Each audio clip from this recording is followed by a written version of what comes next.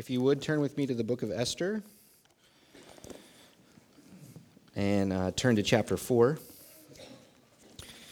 Before we look at Esther, though, I just want you to keep in mind that parable that we heard earlier, the parable that Jesus told of the master who had 3 servants, who he gave some of his money to. The master went away, and when the master came back, he took account of everything he'd given to those 3 servants, and 2 of them had increased what they'd been given, and 1 had maintained, but he didn't lose what he'd been given. And remember that to 2 of those servants, he complimented them and he said, "You have been wise and faithful, and you have honored me." And to the one who simply maintained, he said, well, he was angry and he was upset, and he said, "You're not my servant anymore. You have wasted what I've given you." Keep that in mind as we read the story of Esther, because that's what we're going to look at today. Is straight smack dab in the middle of the book. Chapter 4 is the crescendo, I'd say, of the whole lesson of Esther's life, a lesson of faithfulness and wisdom to the Lord. Let's pray before we get started. Gracious Heavenly Father, Lord, I thank you for this morning and this opportunity to come together to open your word. I pray you would make it clear to us, and I pray, Lord, that we would learn how to be good and faithful servants from the example of Esther. In your name, amen. So in chapter 4, it's in the middle of the story. It's not a very long book, but I will just catch you up a little bit in case you don't know the story or you haven't read the last 2 weeks with us. But we're back in Persia, so before we did Revelation last week, we had done Nehemiah, right? And so Ezra and Nehemiah, those books take place after Daniel, who's in Persia. And then the Persian king allows the Jews to go back home to Jerusalem, and many leave and go back. But there are still many Jews who stay in the kingdom of Persia. That's where they've grown up, that's where they live, that's where their jobs are, their families are, and they stay. And Esther and Mordecai, who a very important person in this story, are Jews who live in Persia and who live near the capital city or in the capital city and who are very close to what's going on as far as the king of Persia. So the story opens, the book of Esther opens with King Xerxes. He's in charge of Persia right now. And he is in the middle of a 6-month party that he's throwing to show just how amazingly powerful and strong he is, because he's getting ready to invade the empire of Greece, and he wants to take back a lot of the world that's been taken by the Greeks. And so he is proving just how powerful he is. And in the midst of this 6-month party, he gets really drunk, and he feels like he really wants to make a statement of how powerful he is. So he decides to call for his queen to come and show his queen off, the most beautiful lady in the land, to show it off to everybody. And the queen says, "No, I will not come." Like I said, the king is drunk, and Persian law was that you wouldn't go parade yourself around in front of people. The women wouldn't do that, and so she was actually doing what she was supposed to do. And she said, "No, I'm not going to come." So the king gets really upset, and all his advisors come to him and say, "Wow, if this woman can come to you and basically say no and show you to be this weak king, we got to get rid of her. We got to get rid of her." So the king says, "Okay, well, she's out. So it's time to look for a new queen." So that's where we're introduced to Mordecai and Esther. 2 Jews, Mordecai, who lives, like I said, in the capital city, and his cousin, who he's actually raising, he's also her guardian, Esther. And now what's interesting to note is that they're not really broadcasting the fact that they're Jews, and that's going to come up later. That's going to be important later. But it's kind of not something that they want people to necessarily know. But the king puts out this call to all the eligible, beautiful ladies of the land to come and to bring them to the palace so he can pick a new queen. And Esther is in this pool. So she goes, and if you know the story or if you read it, you know that eventually she is picked to be the queen. And when she meets with the king, he loves her above every other woman that was there, and he realizes that this needs to be my queen. So by the time we get to chapter 3, Esther has become the queen of Persia. Now, just so you know, it's not that great of a position. It's not like we think of kings and queens in the Western culture where queens had, at least some power. Esther has some authority, but she really doesn't have that much power. And that's going to play actually a very big role when we get to chapter 4 and when we break that down. But that's important to note, that she's not very powerful. She does have some authority, but she does have access to the king in a way that no one else really would. So, or not many people would. So then in chapter 3, right before we get to what we're going to look at today, we're introduced to another character, and this guy's name is Haman. And the way he's introduced right off the bat is so that you know that he is, from birth, an enemy of the Jewish people. He is one of the old peoples that God said when God had Moses and Joshua having the Israelites take over the land. He's one of those people that they were the nations that they were supposed to destroy. And you remember the Israelites didn't destroy everyone they were supposed to. They didn't destroy all the Amalekites, and they didn't destroy all the Philistines and all the Canaanites. Well, this guy Haman is from one of those old families, and he is an enemy of God's people, like enemy number 1. And to make it even worse, he is the number 2 in the land. In Persia, there's the king and there's Haman. And so that's going to be a big deal because Haman realizes that Mordecai is a Jew, and Mordecai doesn't give Haman the respect that Haman thinks he deserves, and Mordecai won't bow to him when he passes by because he is God's sworn enemy, and Mordecai is going to be faithful to the Lord, and he's going to honor God above this man. And so Haman's plan is to destroy all the Jews, and he comes up with this really great way to do it. He goes to the king, and he says, "King Xerxes, listen, there is this group of people in your empire, the Jews, and they are plotting against you. They don't look at you as the king over everything. They worship someone else. They don't worship you.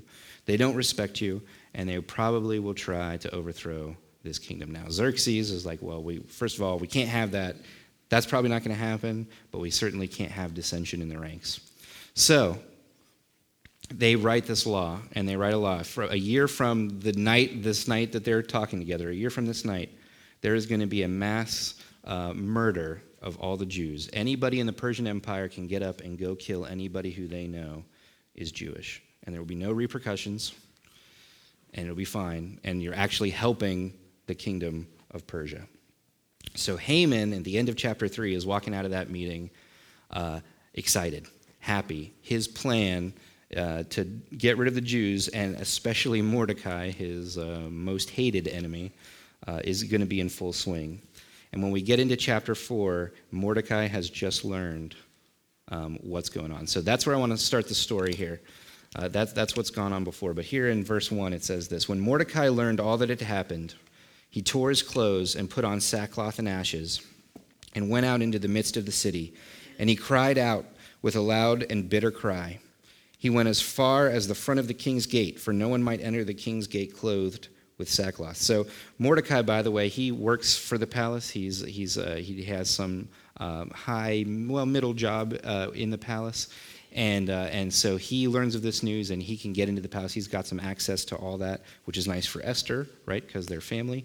But when he learns of this, he puts on these clothes of mourning, and you weren't allowed to go any further than the king's gates if you were in mourning this way. So he gets as far as he can into the palace, and then he has to stop.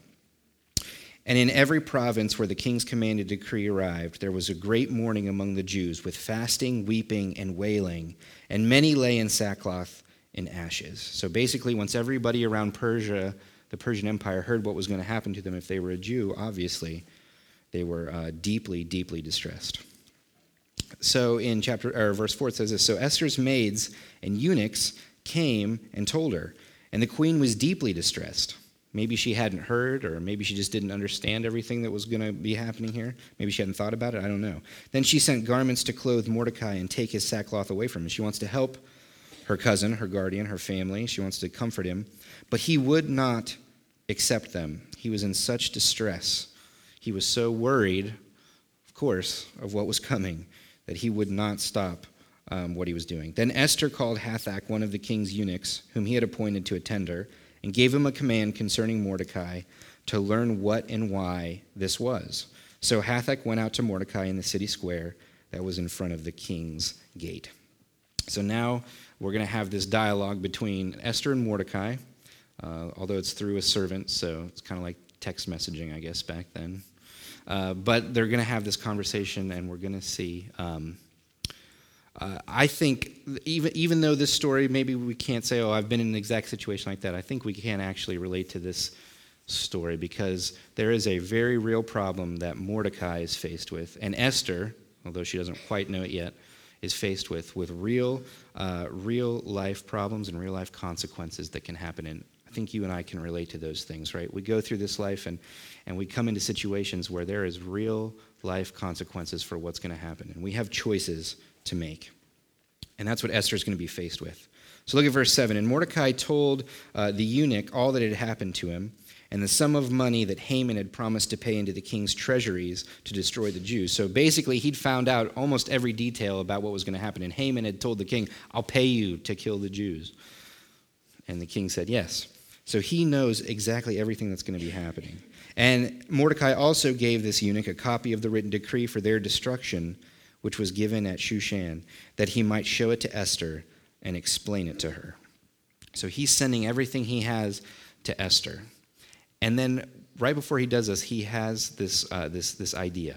He realizes that maybe there's a chance that this could all be saved. And look what he says. This is what he tells the eunuch to tell Esther.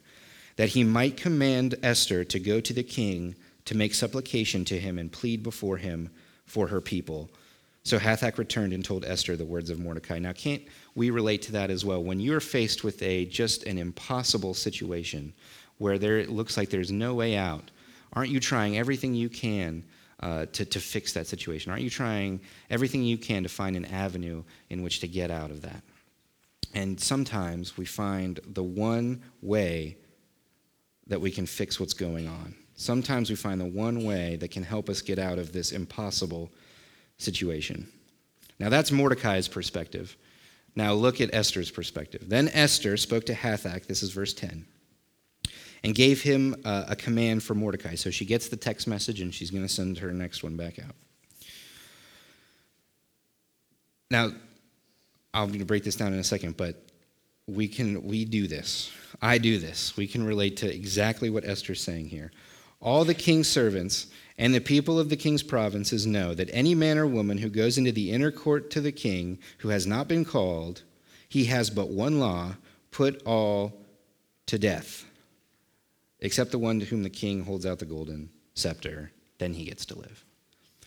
So hear how this conversation is going. Mordecai is in deep, deep mourning because his imminent destruction and the destruction of God's people in Persia, who God has been keeping alive for almost a generation, and helping to thrive in these foreign kingdoms. These people, it's it. They're done. The Jews are about to be destroyed. In 1 year, they are going to be destroyed.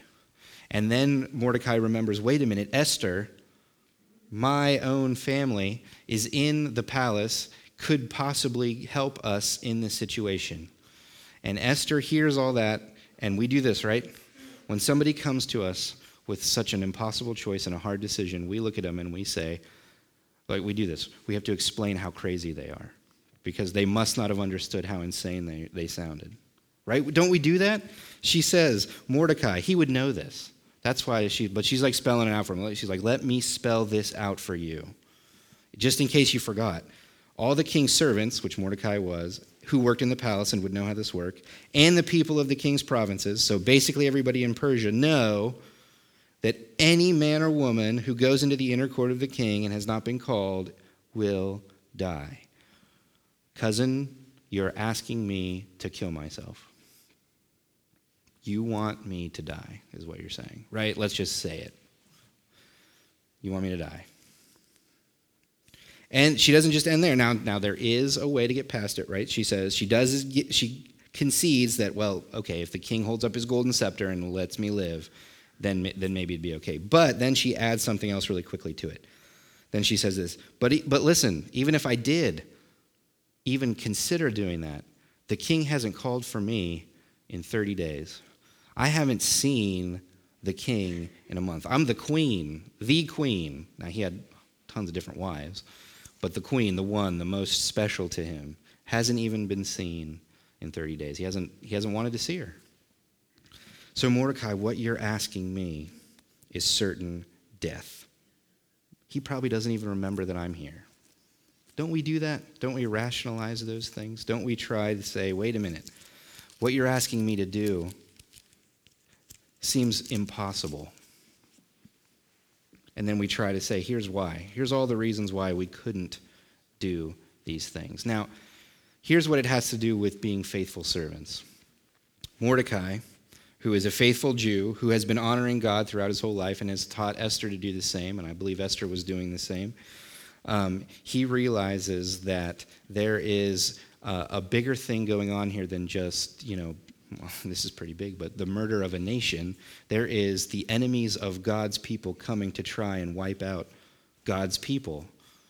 There's so much more than just this man who wants to kill all these Jews because they won't worship, or because they won't respect him. It is the forces of evil coming against God's people. So he realizes that this whole situation is really important to be faithful in. And here's how I know that. So now we go to the next section here in verse 13. Mordecai said this back to Esther.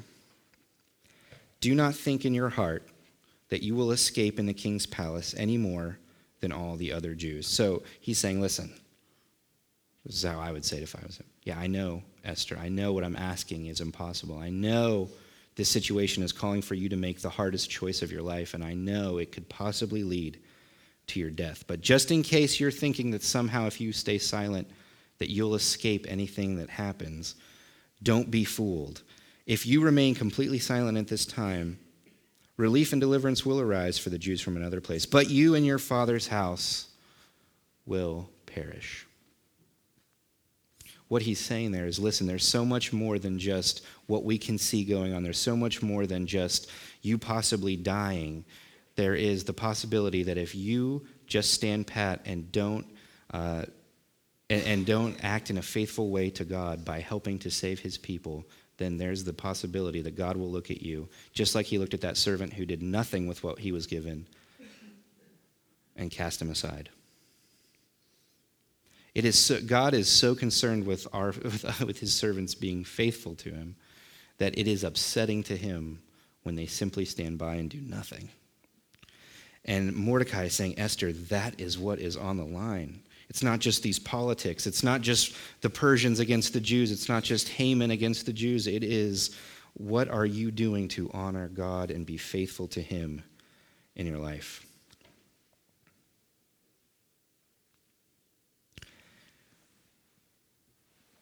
Esther's faced with an impossible choice. I mean, just put yourself in her shoes. You're the queen. You are in a position of power-ish. You have some authority, but really you're not, you're definitely not higher than most other people. You could go see the king, but more than likely it results in your death. And yet your people in 1 year are going to be slaughtered. It's an impossible situation, an impossible choice. So what's she do? In verse 15, it says this. Then Esther told them to reply to Mordecai. So she sends her eunuchs and servants back out to the gates to tell him this. Go, gather all the Jews who are present in Shushan and fast for me. Neither eat nor drink for 3 days, night or day. My maids and I will fast likewise. And so I will go to the king, which is against the law, and if I perish, I perish. So Mordecai went his way and did according to all that Esther had commanded him. Esther realizes she's faced with two choices. One, she can be faithful to her family and her people and God, or she can be fearful and remain silent.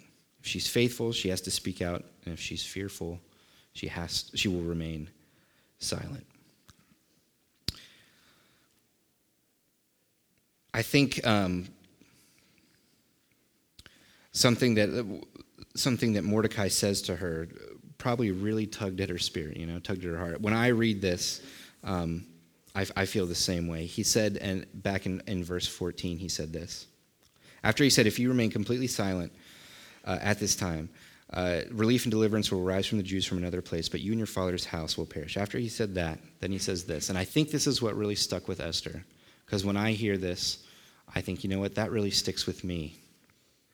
Yet who knows whether you have come to the kingdom for such a time as this. So within this, just this small little exchange, there's so much application and teaching and theology going on here. It's amazing. It's amazing what's going on here. Mordecai is saying, he's like, listen, I know one thing. God is completely in control of everything going on here, Esther. Because he says, what's he say? He says, I know if you don't do anything, relief and deliverance will arise from the Jews from another place. I know God's going to save the people, his people. I know it's going to happen. But then he says, Esther, maybe you are in the place you are in because God wants to use you to be that salvation.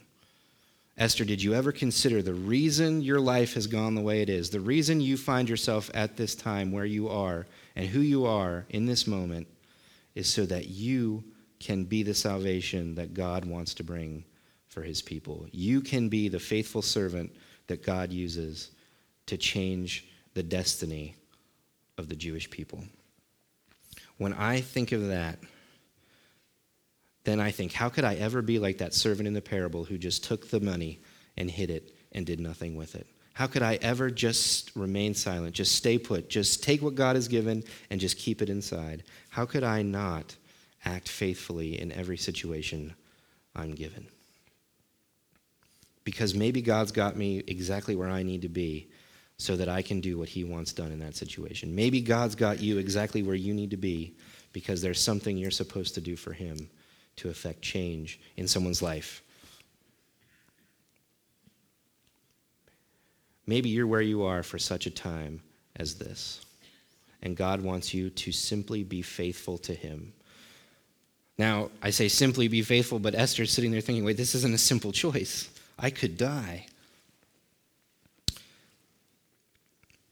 But the alternative is so much worse.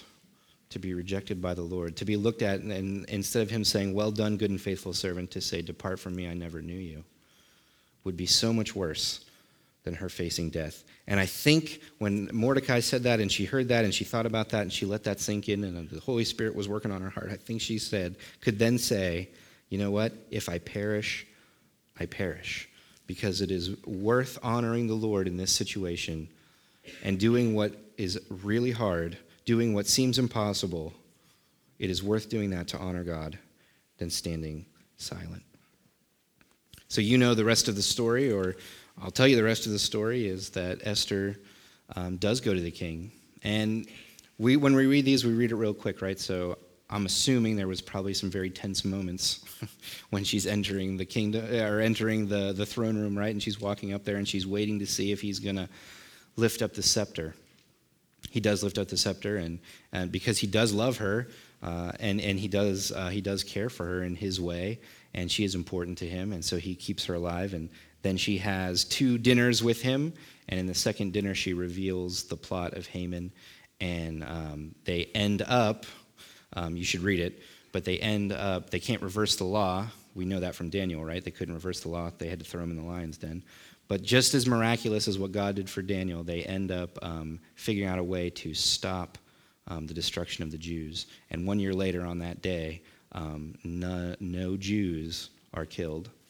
And Mordecai is elevated to a higher position, and Esther, obviously she's the queen still. And things work out for them. And God is faithful to them, and God honored the faithfulness of his people. And it's amazing to think that Esther had no idea that all that good stuff that was going to happen, and she still decided to be faithful. It's just like what Daniel did. He didn't know that God was going to stop the lions from eating him. He hoped, he trusted, but he wouldn't have known for sure. God didn't come to him before and say, Daniel, don't worry, I'm going to do that for you. But he trusted, and God did it. And he was faithful, and God was faithful to him.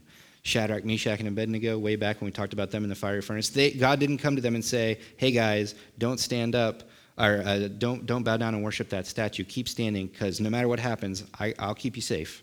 I won't let the fire burn you. They didn't know that was going to happen. It was still worth it to them to be faithful to God in that situation. And God honored their faithfulness. God looked at them and said, well done, good and faithful servants. And so you have to ask yourself, what situation in your life is God waiting for you to be faithful in so he can say to you, well done, good and faithful servant? Where are you right now? What are you supposed to be doing? What is the time in your life that you are supposed to be faithful? As we end, as we close, I want you to think about a couple of things.